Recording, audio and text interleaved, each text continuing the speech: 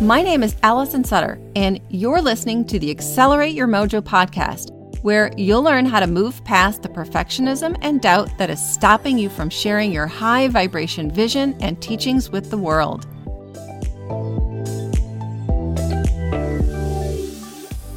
This podcast is for all you intuitive introverts out there, the light workers, energy healers, empaths, sensitives, and clairsentients who struggle with making the decisions that will move you forward on your journey as a spiritual teacher. Fear is stopping you from creating the experiences you want, but you're sick and tired of the discomfort that comes with holding yourself back, and you're ready to make a change. You're ready to make stuff happen for yourself with a lot less struggle and a ton more joy.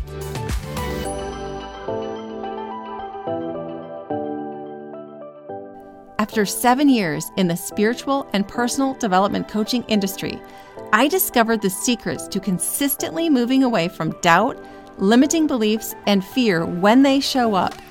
After years of trial and error, I finally figured out how to consistently align with my higher self and trust my intuition, making it so much easier to create the experiences that I desire in real time. I'll tell you all about these secrets and more in this podcast. To enroll in my free AYM introductory class, go to www.allisonsutter.com and be sure to subscribe to this podcast today so you don't miss any of the amazing episodes.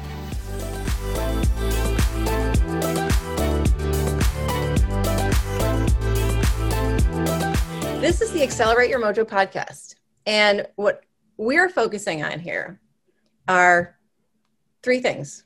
We're focusing on intuition, intuitive guidance, inner voice, moving around fear and doubt when they show up, and connecting to or being and expressing your authentic self. And to me, the words accelerate means to realize sooner, and mojo is that connection. So we're going to talk about all things accelerating mojo-ish. Love it.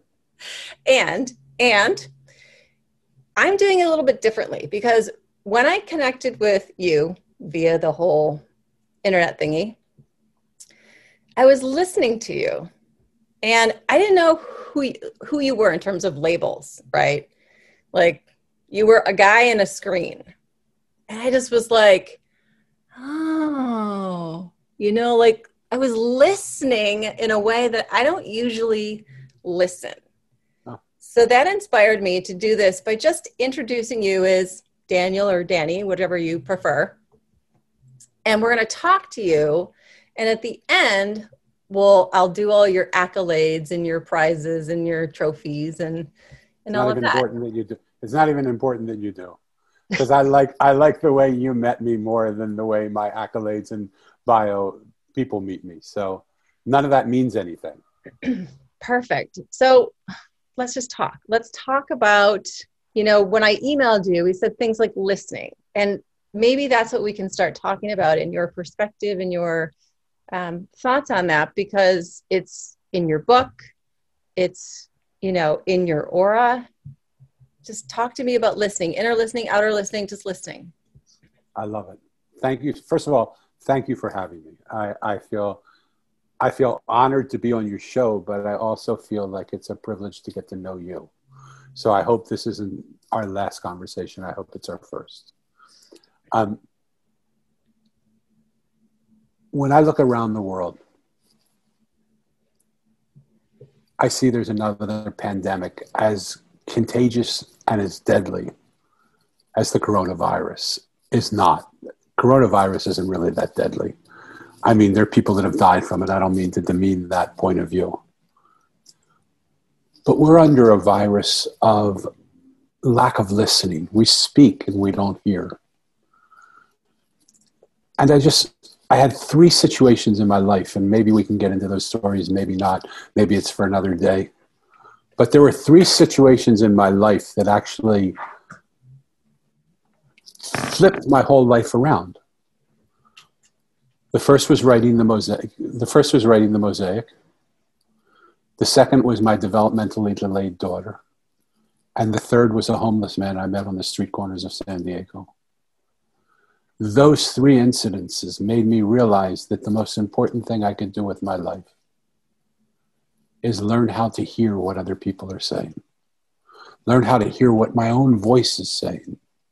We don't even listen to ourselves. I wasn't listening to myself.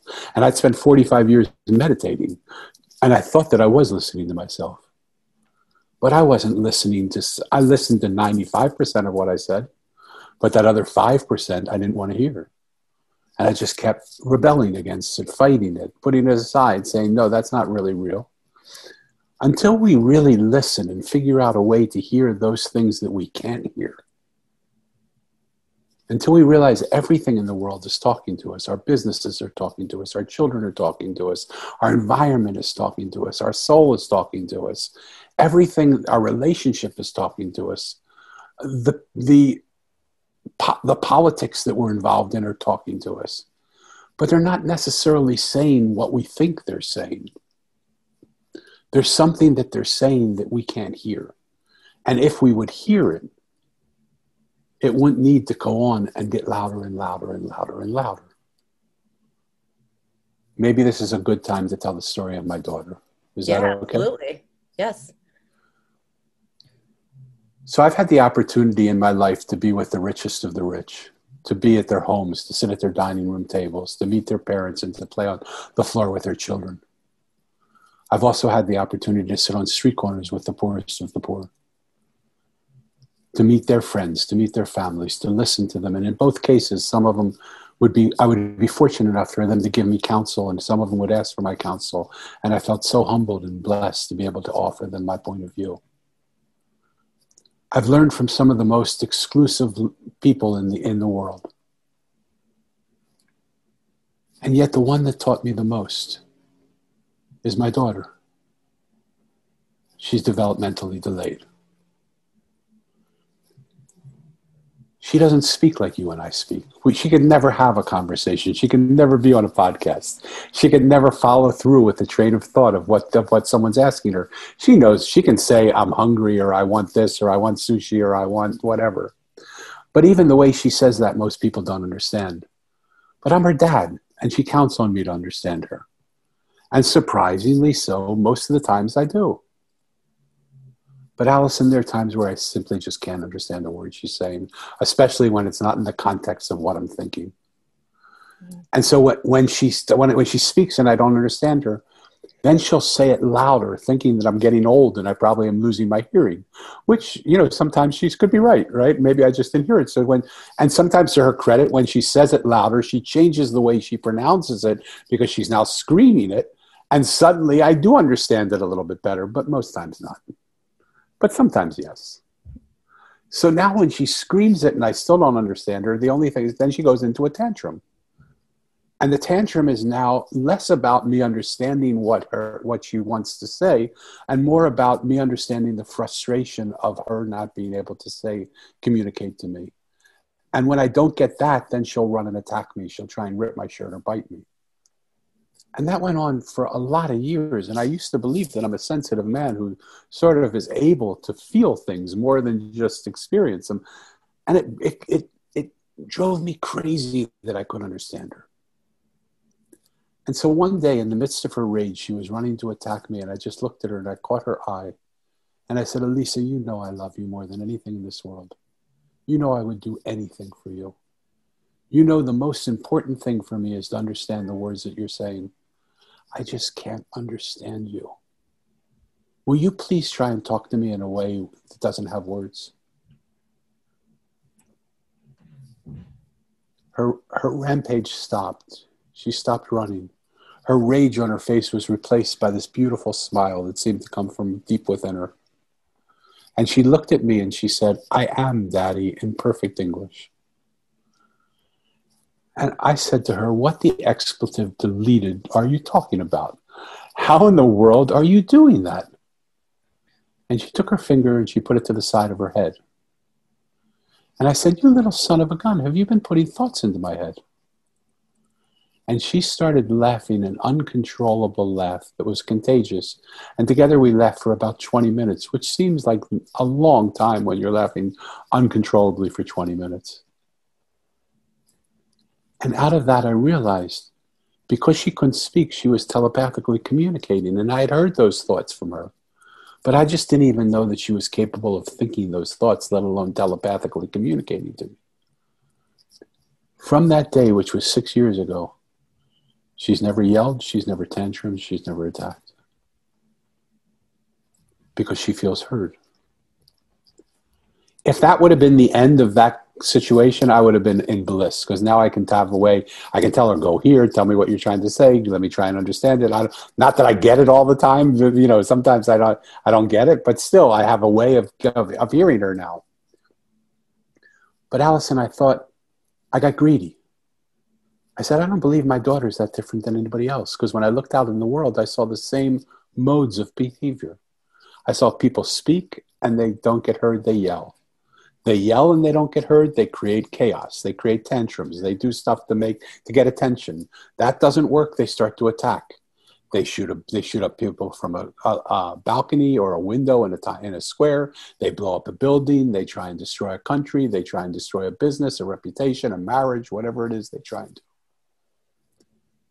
And I thought, how cool would this be if my 31-year-old developmentally delayed daughter had single-handedly come up with the solution to all problems, which was just find a way to listen to each other. And so what I decided I wanted to create is a revolution of listening. And there's no membership fee to it. There's no organization. You don't have to dress a certain way or become a part of some certain religious cult.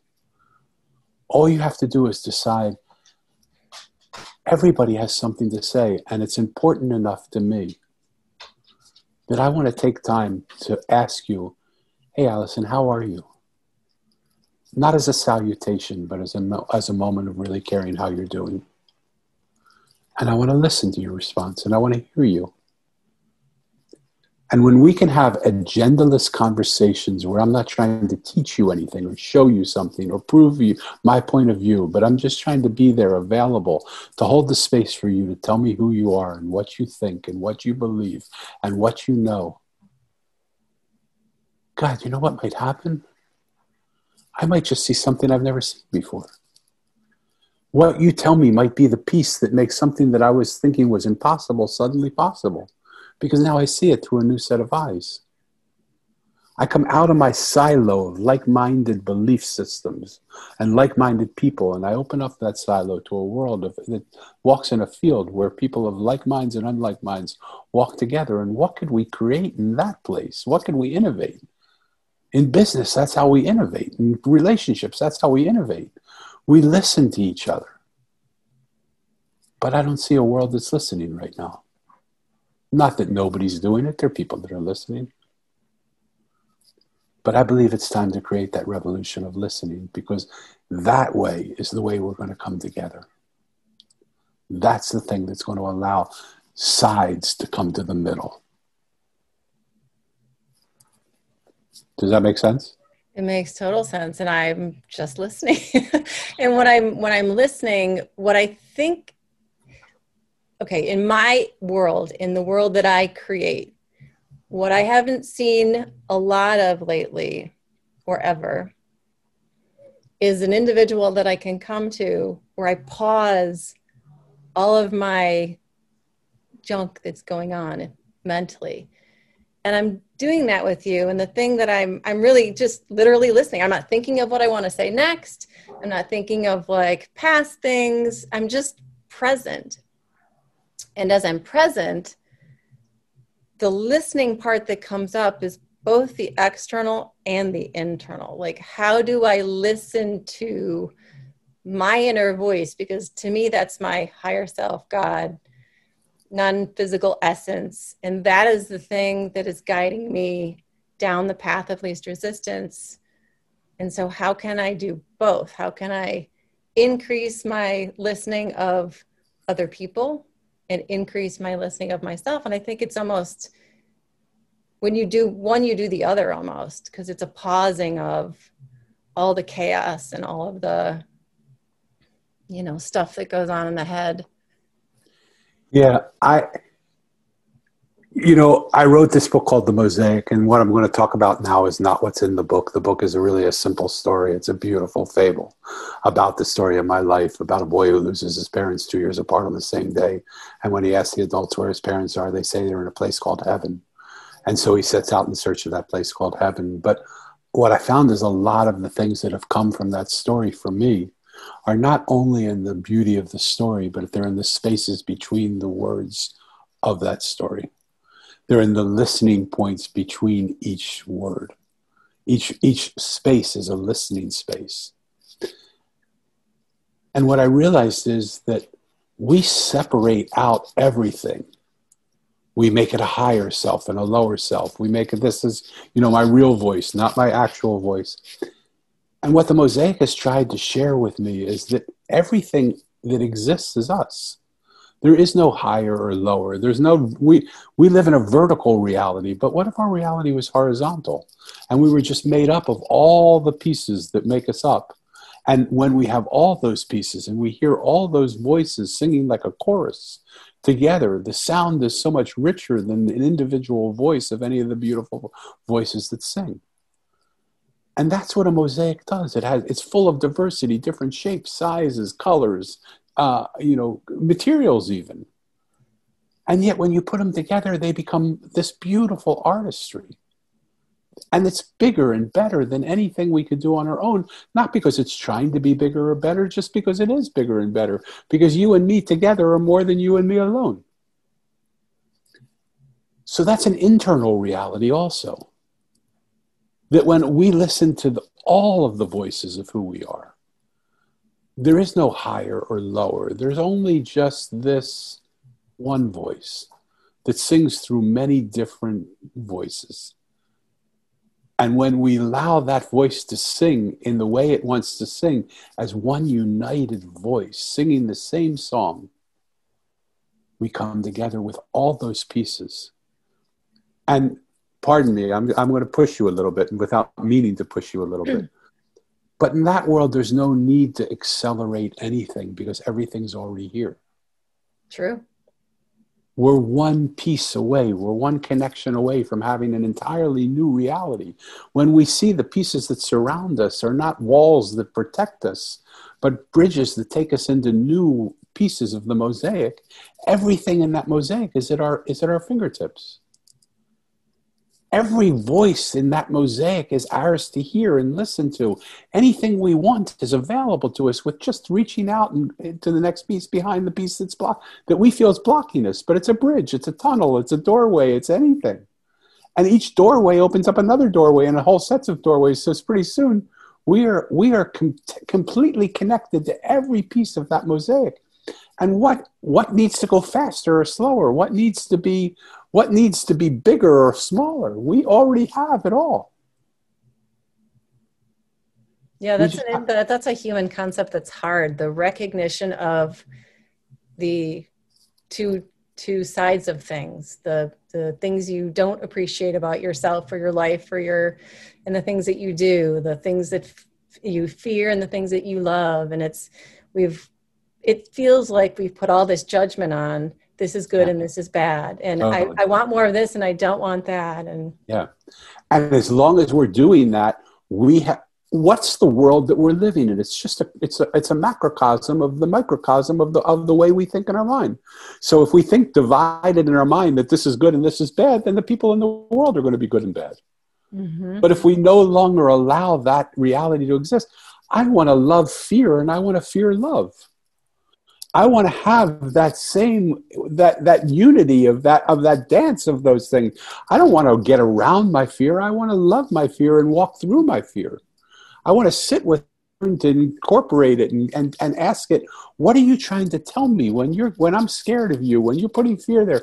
What is it you want me to hear so that you don't need to exasperate it and make it louder and louder? My daughter's story, speak, yell, tantrum, attack. That's what my fear does to me. It speaks. If I don't hear it, it yells. If I don't hear it, it tantrums and then it attacks.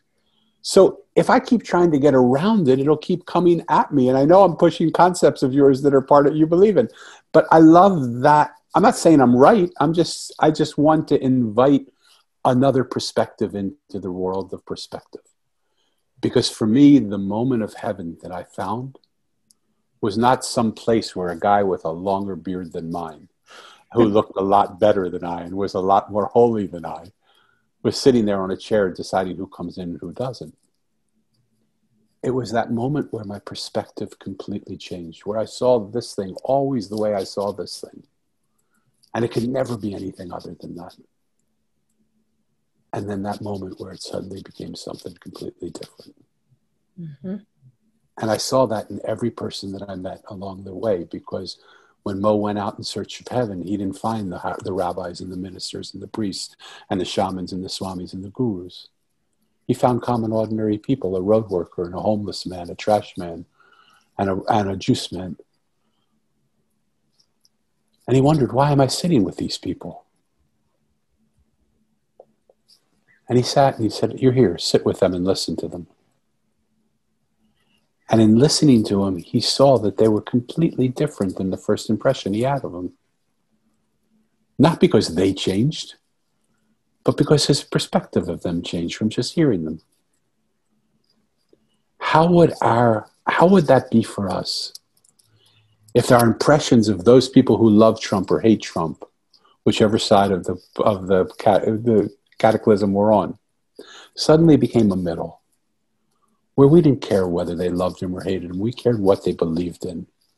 We cared, what is it you really want, and what is it that I really want? And how do we, like a mosaic, sometimes it's just the very smallest tip of one corner connects with the very smallest tip of another, but it's enough of a connection to make it whole. Mm-hmm. We don't have to agree on everything. We just have to find the place we agree and allow that similarity of that one place to just spread throughout the whole mosaic, because every piece is connected. But the more we separate it out and put sides to it, even in our own bodies, this is a good thought, this is a bad thought, this is the way I want to be, this is what I don't want to be. When we do that, we destroy the unity of who we are. We are a mosaic made of beautiful pieces and dark pieces, great ugly pieces and great pieces. All of it's us. And every single piece has its place in our mosaic. Yeah, that's a very filling concept. It feels like a very wholesome, wholesome concept. Yeah, and it's simple. We see it in the artistry of a mosaic. Mm-hmm. Like if we can see it in its artistry and appreciate the diversity of shapes and sizes and colors and origins of location, why can't we see it in the life that we're living, in the mosaic of our life that is just as beautiful? Well, that's one of the reasons I wanted to wait until the end to talk about, the things that you've done in your life, because I don't want that to get in the way of just the receiving of the conversation, of the words, of the energy, and feeling it. How am I receiving it? How is it landing on me? Are there things I want to change? Do I like this? Can I love the things I don't like? And, and all that big ball of stuff. For me at least, and I can only talk about me, I don't mean it in a narcissistic way, but I have no authority to talk about what it is for anybody else. I can just say mine, and if it relates, that's why a story is such a beautiful thing to tell, because a story doesn't try and teach anybody, it just tries to relate a story. For me, that beautiful glump of stuff, when it went from an obstruction to a intoxication, that moment for me was when my life changed around, because I saw that none of this stuff is getting in my way. It's all an opportunity for me to embrace something that I didn't want to ever embrace before. And how do we do that? To me, that's why the revolution of listening is so important. We have to listen to all of it. We have to hear all of it. We don't have to agree. No one in my 65 years of life has ever said to me, Danny, you need to agree with me. But when they felt loved and accepted, listened to and heard, acknowledged and validated, they were fine with me making decisions that went not in their way. If they were going to blow up a building, it wasn't going to be mine because they felt like I got them. And I don't think we need to blow up buildings anymore. If we could just simply do, it's so simple to just love you and accept you. That's not hard. It's not hard to listen to people and hear them. It's not hard to say, I hear everything you're saying and I want to validate that that's what you're saying.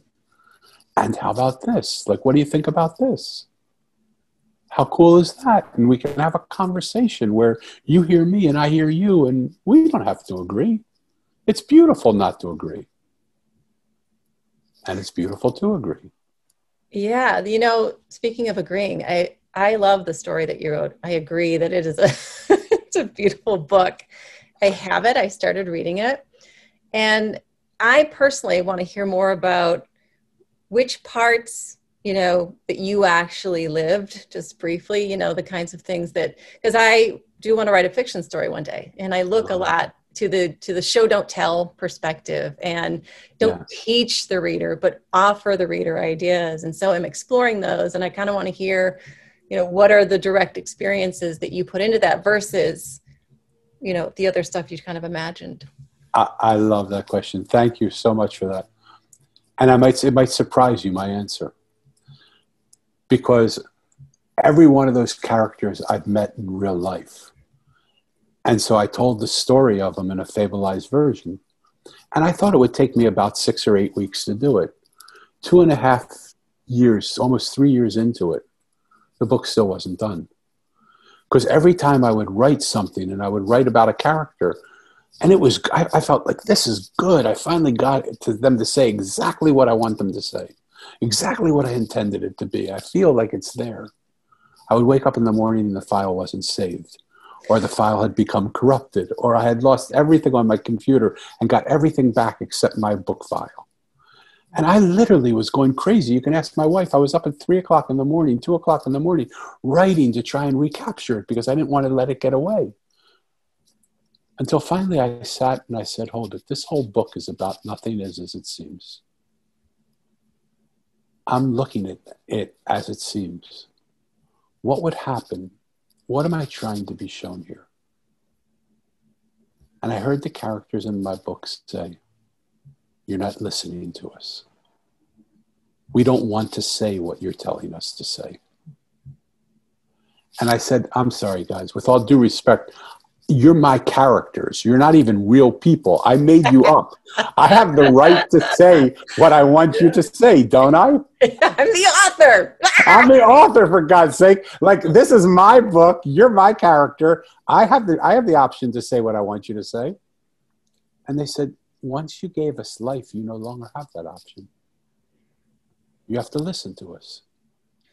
If you don't listen to us, you'll go on 3 or 4 or 5 more years just like you're going on, and you won't ever get it done. If you listen to us, you'll be done in 30 days. I said, deal. Just tell me what you want to say, deal. Allison, I am not the person the Mosaic puts me as. At least I wasn't that person. The voice and the feeling of the Mosaic is so much more gentle than I am. Is so much more simple than I am. Is so much more loving and caring than I am. And they didn't want to be my voice over their voice. They wanted me to hear their voice so that I could hear, so that they could actually give me something as a gift in being in part of this book. And so what I would really encourage anybody who's listening, if you want to write, if you're in business, if you're in a relationship, take time to step away from what you're saying and take time to listen to what's being said to you. If characters that I made up that have no reality except in what I created on a page can have a voice so strong that it actually corrupts my book from being written, then what about your business? What about the environment you live in? What about your neighborhood and the people that you come in contact with? What about your social settings? What about the kids that you have? What about the people that you see on the streets? Those characters in the book are just ordinary people, but those aren't the characters of the mosaic.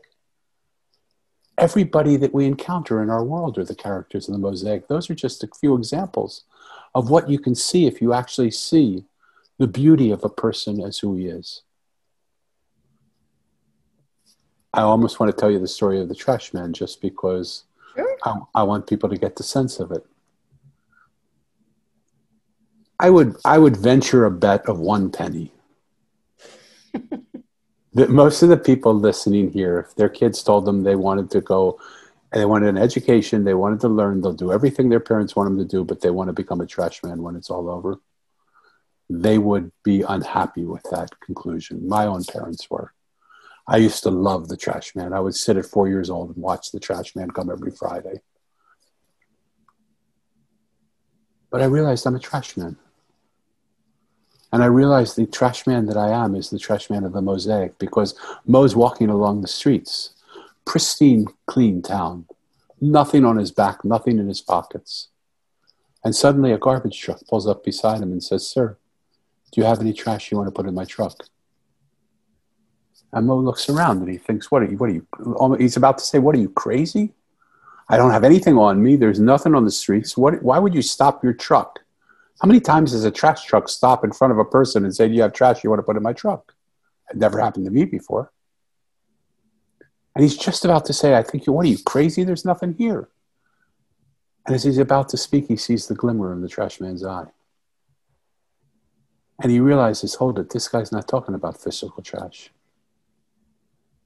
He wants to know if I have something, limiting beliefs, if I have points of view, if I have spiritual practices, if I have ideas that are trash that are keeping me from getting to where I'm going. And when I looked down and I saw all that, I said, "Oh my God, I have so much of that. I'm like overwhelmed with how much trash I have." And he parked his truck and he said, "That's okay, I'm here." And he came hopping out of his truck with his big, beautiful trash can. And he said, "Here, put it all in here." And one by one, he allowed everything that caused me pain, everything that caused me suffering, everything that was holding me back, every complication that I had in my life that thought that I wasn't good enough or I couldn't do it, for me to empty that into the trash can. And the compassion of that action was it allowed me to experience for one moment what I was like free of all that garbage. I could get it back. He didn't put it in the truck. I could have it back in a minute. And he said, "I can give this back to you, or you can put it in the truck. You decide." And they were things beliefs that I'd held on to for many years. It was hard to give them up and put them in the trash truck. And I said, "I don't know yet." And he said, "That's okay. The can's here. I come every week and I can pick it up next week if you want." And finally, towards the end of his stay with me, I said, "No, let's put it in the truck." And he said, "The secret is you can recreate it in a second anyway if you want it. So you don't need to take the old trash. You'll recreate the same thoughts if you don't want to. But I want you to feel how beautiful it feels not to have that garbage inside you." That's what I do for people. I hold the space for them to empty everything that causes them pain and suffering, and to just be rid of it for one moment so that they can see who they are without that trash. If my son would say to me today, "Danny, I want to become a trash man," I would invest every last dollar I had in helping him to become that trash man, without a doubt. That's one of about 20 characters in the book.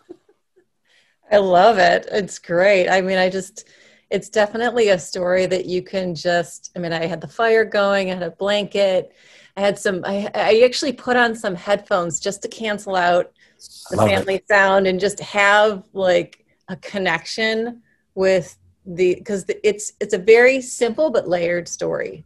Very. You can extract from it what you need in the moment. And when I read it again, I'll extract something different because, like you said, the story is the same, but I'm different. Yeah. I love that. I love that. Thank you so much for those kind words that you say about it, because that's exactly what it is.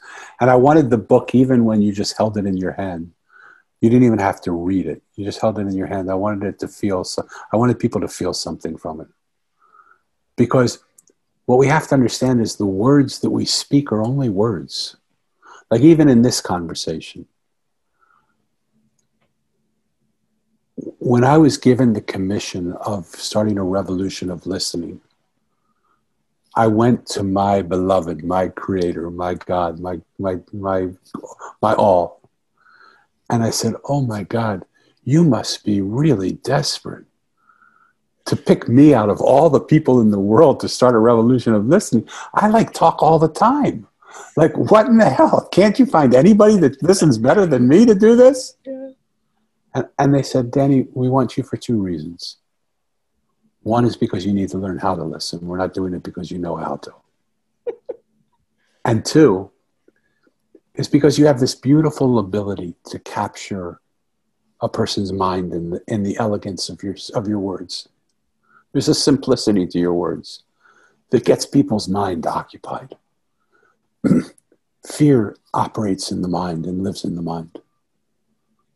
And so when you can occupy the mind in the stories that you tell, it allows your heart to actually connect to their heart. It allows your soul to actually connect to their soul without the interference of fear. Like, what's going on here with the mind coming in and saying, stop, we can't do this, right? And it's not hypnotism, and it's not voodoo, and it's not anything like that. It's just the simple practice that we've forgotten of a heart loving another heart, of a soul loving another soul, without the chatter of the mind saying, no, that's not possible. I don't know you. How can I feel so much for you when I don't even know you? I haven't ever met you. And that's why I loved your email, because somehow you said, in just listening to someone else's podcast that I wanted to listen to her, I found I was just listening to your words, and then they came through to me somehow. And I thought, how beautiful that you would be that type of person that would be able to feel and hear that. That's why I was excited to come onto your podcast. Oh, thanks. You know, it's funny when you're talking to, I'm thinking about, because I'm a word person myself. I love to write, and it's not even the outcome, it's the process of writing that I love, and the expression of it. And words themselves, we're talking about like the light and the dark and the fear and the love. Words themselves can't become words without the spaces, even the spaces between the words or the spaces between the letters. So when you read a book, any book, it's or anything, like literally a calendar, a note, you can be constantly reminded that you can't have one without the other, because without the white space, the black space doesn't make sense, and vice versa. You can't, it's, when I thought about that for the first time ever, it's like, well, a sentence isn't a sentence without the space between. Yeah. I'm like, that's so cool. And I so love that. And those would be words that I would say right out of my own mouth. And I couldn't agree with you more. So now take that and come back full circle to the way we started out our conversation. We would also not be ourselves, the light that we are, without the darkness that we have. It all comes together to tell our story. And when we try and negate one or get around one or go past one, it makes our story just less important and less valuable and less rich than when we tell the whole story of who we are as a whole united mosaic. Yeah, I was listening to Space and words. I was listening to a teacher once talk to an individual, and he was like, I don't understand how, I think he had physical pain, or it was something to do with maybe skin, where, he's like, I need to get rid of this physical ailment before I can be, and then fill in the blank, right? Happy or whatever. And the teacher was like, well, would you just consider this, would you have pursued the path you have pursued without that? Can you look at that ailment, in quotes, air quotes, that you think shouldn't be there, and appreciate how it is there to lead you on the path that that gives you the passion to pursue the kinds of things that you're pursuing? And it took him a little while. He was kind of rattled, like, wait, you mean I can appreciate this thing that I call negative or irritating or painful or I can't live completely until I get rid of this. It was a complete shift in perspective. And I love those because it is about the wholeness. It's about the light and the dark. It's about both pieces. And it's about relativity. It's about relationships, because one isn't the other without the other. Yeah. You can't have the cognitive awareness that one is one without the other. It just doesn't exist. So let me play a little game with you. Not a game, but a mind game, okay? So when you make that shift in consciousness that we couldn't be who we are without the pain that got us to where we are, then shift it around. And imagine that the pain on its own is actually the glory of who we are. Mm-hmm. And the glory of who we are couldn't be how it is without experiencing some of the joy of life as well. And play your life from that perspective also. Because it's so easy to sort of, and I'm not saying you're doing this, but I did this in my life. It's Pollyannish everything by saying, oh, I see why I had to go through that pain because it brought me to this place where I'm now this person that I like being. Well, yeah, that's one level of it. But there's a whole nother level to that pain that if we listen to it, that is our story, that is our fiber, that is what connects us to every single being in the world. Every adamant and inanimate object goes through exactly that same moment. And what would that pain be trying to say to me? What would I feel if I could feel it? And then once I feel it, how do I expand the space that it's in so that it doesn't have the impact that it used to have? Like if you take a dropper full of purple dye and you put it into a glass of water, it makes the water in the glass purple. But if you take that same dropper full of purple dye and you put it in the ocean, it doesn't seem to make the ocean anything but what it is. Mm-hmm. So how do we create the space around us that negative and positive no longer exist? That they are just all contributions to this beautiful thing that is, without it changing at all what it is. Does that make sense, or am I too? It does. I think we're on our way. I think, we're moving through space and time, and we're all kind of looking through these different perspectives. But I think, as we move through time and space, we are definitely moving in that direction. I love that. I can feel it. Yeah, me too. Well, thank you for being my co-partner in the garbage delivery service today. It's an honor. I would happily co-partner with you anywhere you want to go. Okay. Well, we'll wrap it up and leave that sort of sensation where it is, that love, that everything that goes with it, the whole ball of wax. And we'll let our listeners comment and connect and let us know what they're thinking. Thank you so much for having me here. I really appreciate getting to know your perspective, getting to hear how you think. And I'd like more of that, to be honest. Awesome. We can do that. Cool. See you next time. Ciao. My guest today was Daniel Bruce Levin. Daniel walked away from the opportunity to run a multi-billion-dollar company to hitchhike around the world to find happiness and inner peace. He studied for 5 years in a seminary and left one day before being ordained. And he's also lived as a monk in a monastery for 10 years. Daniel led the growth of Hay House from $3 million a year in sales to $100 million a year in sales. He is absolutely the rare blend of a businessman and a mystic who loves to share the gift of connection and the power of listening with people all around the world. Thank you, Daniel, for being part of my podcast today.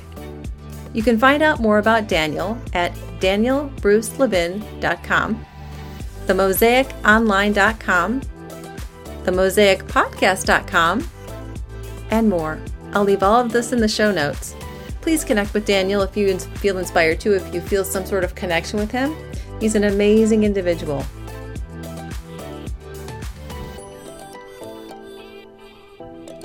Thanks for listening to today's episode.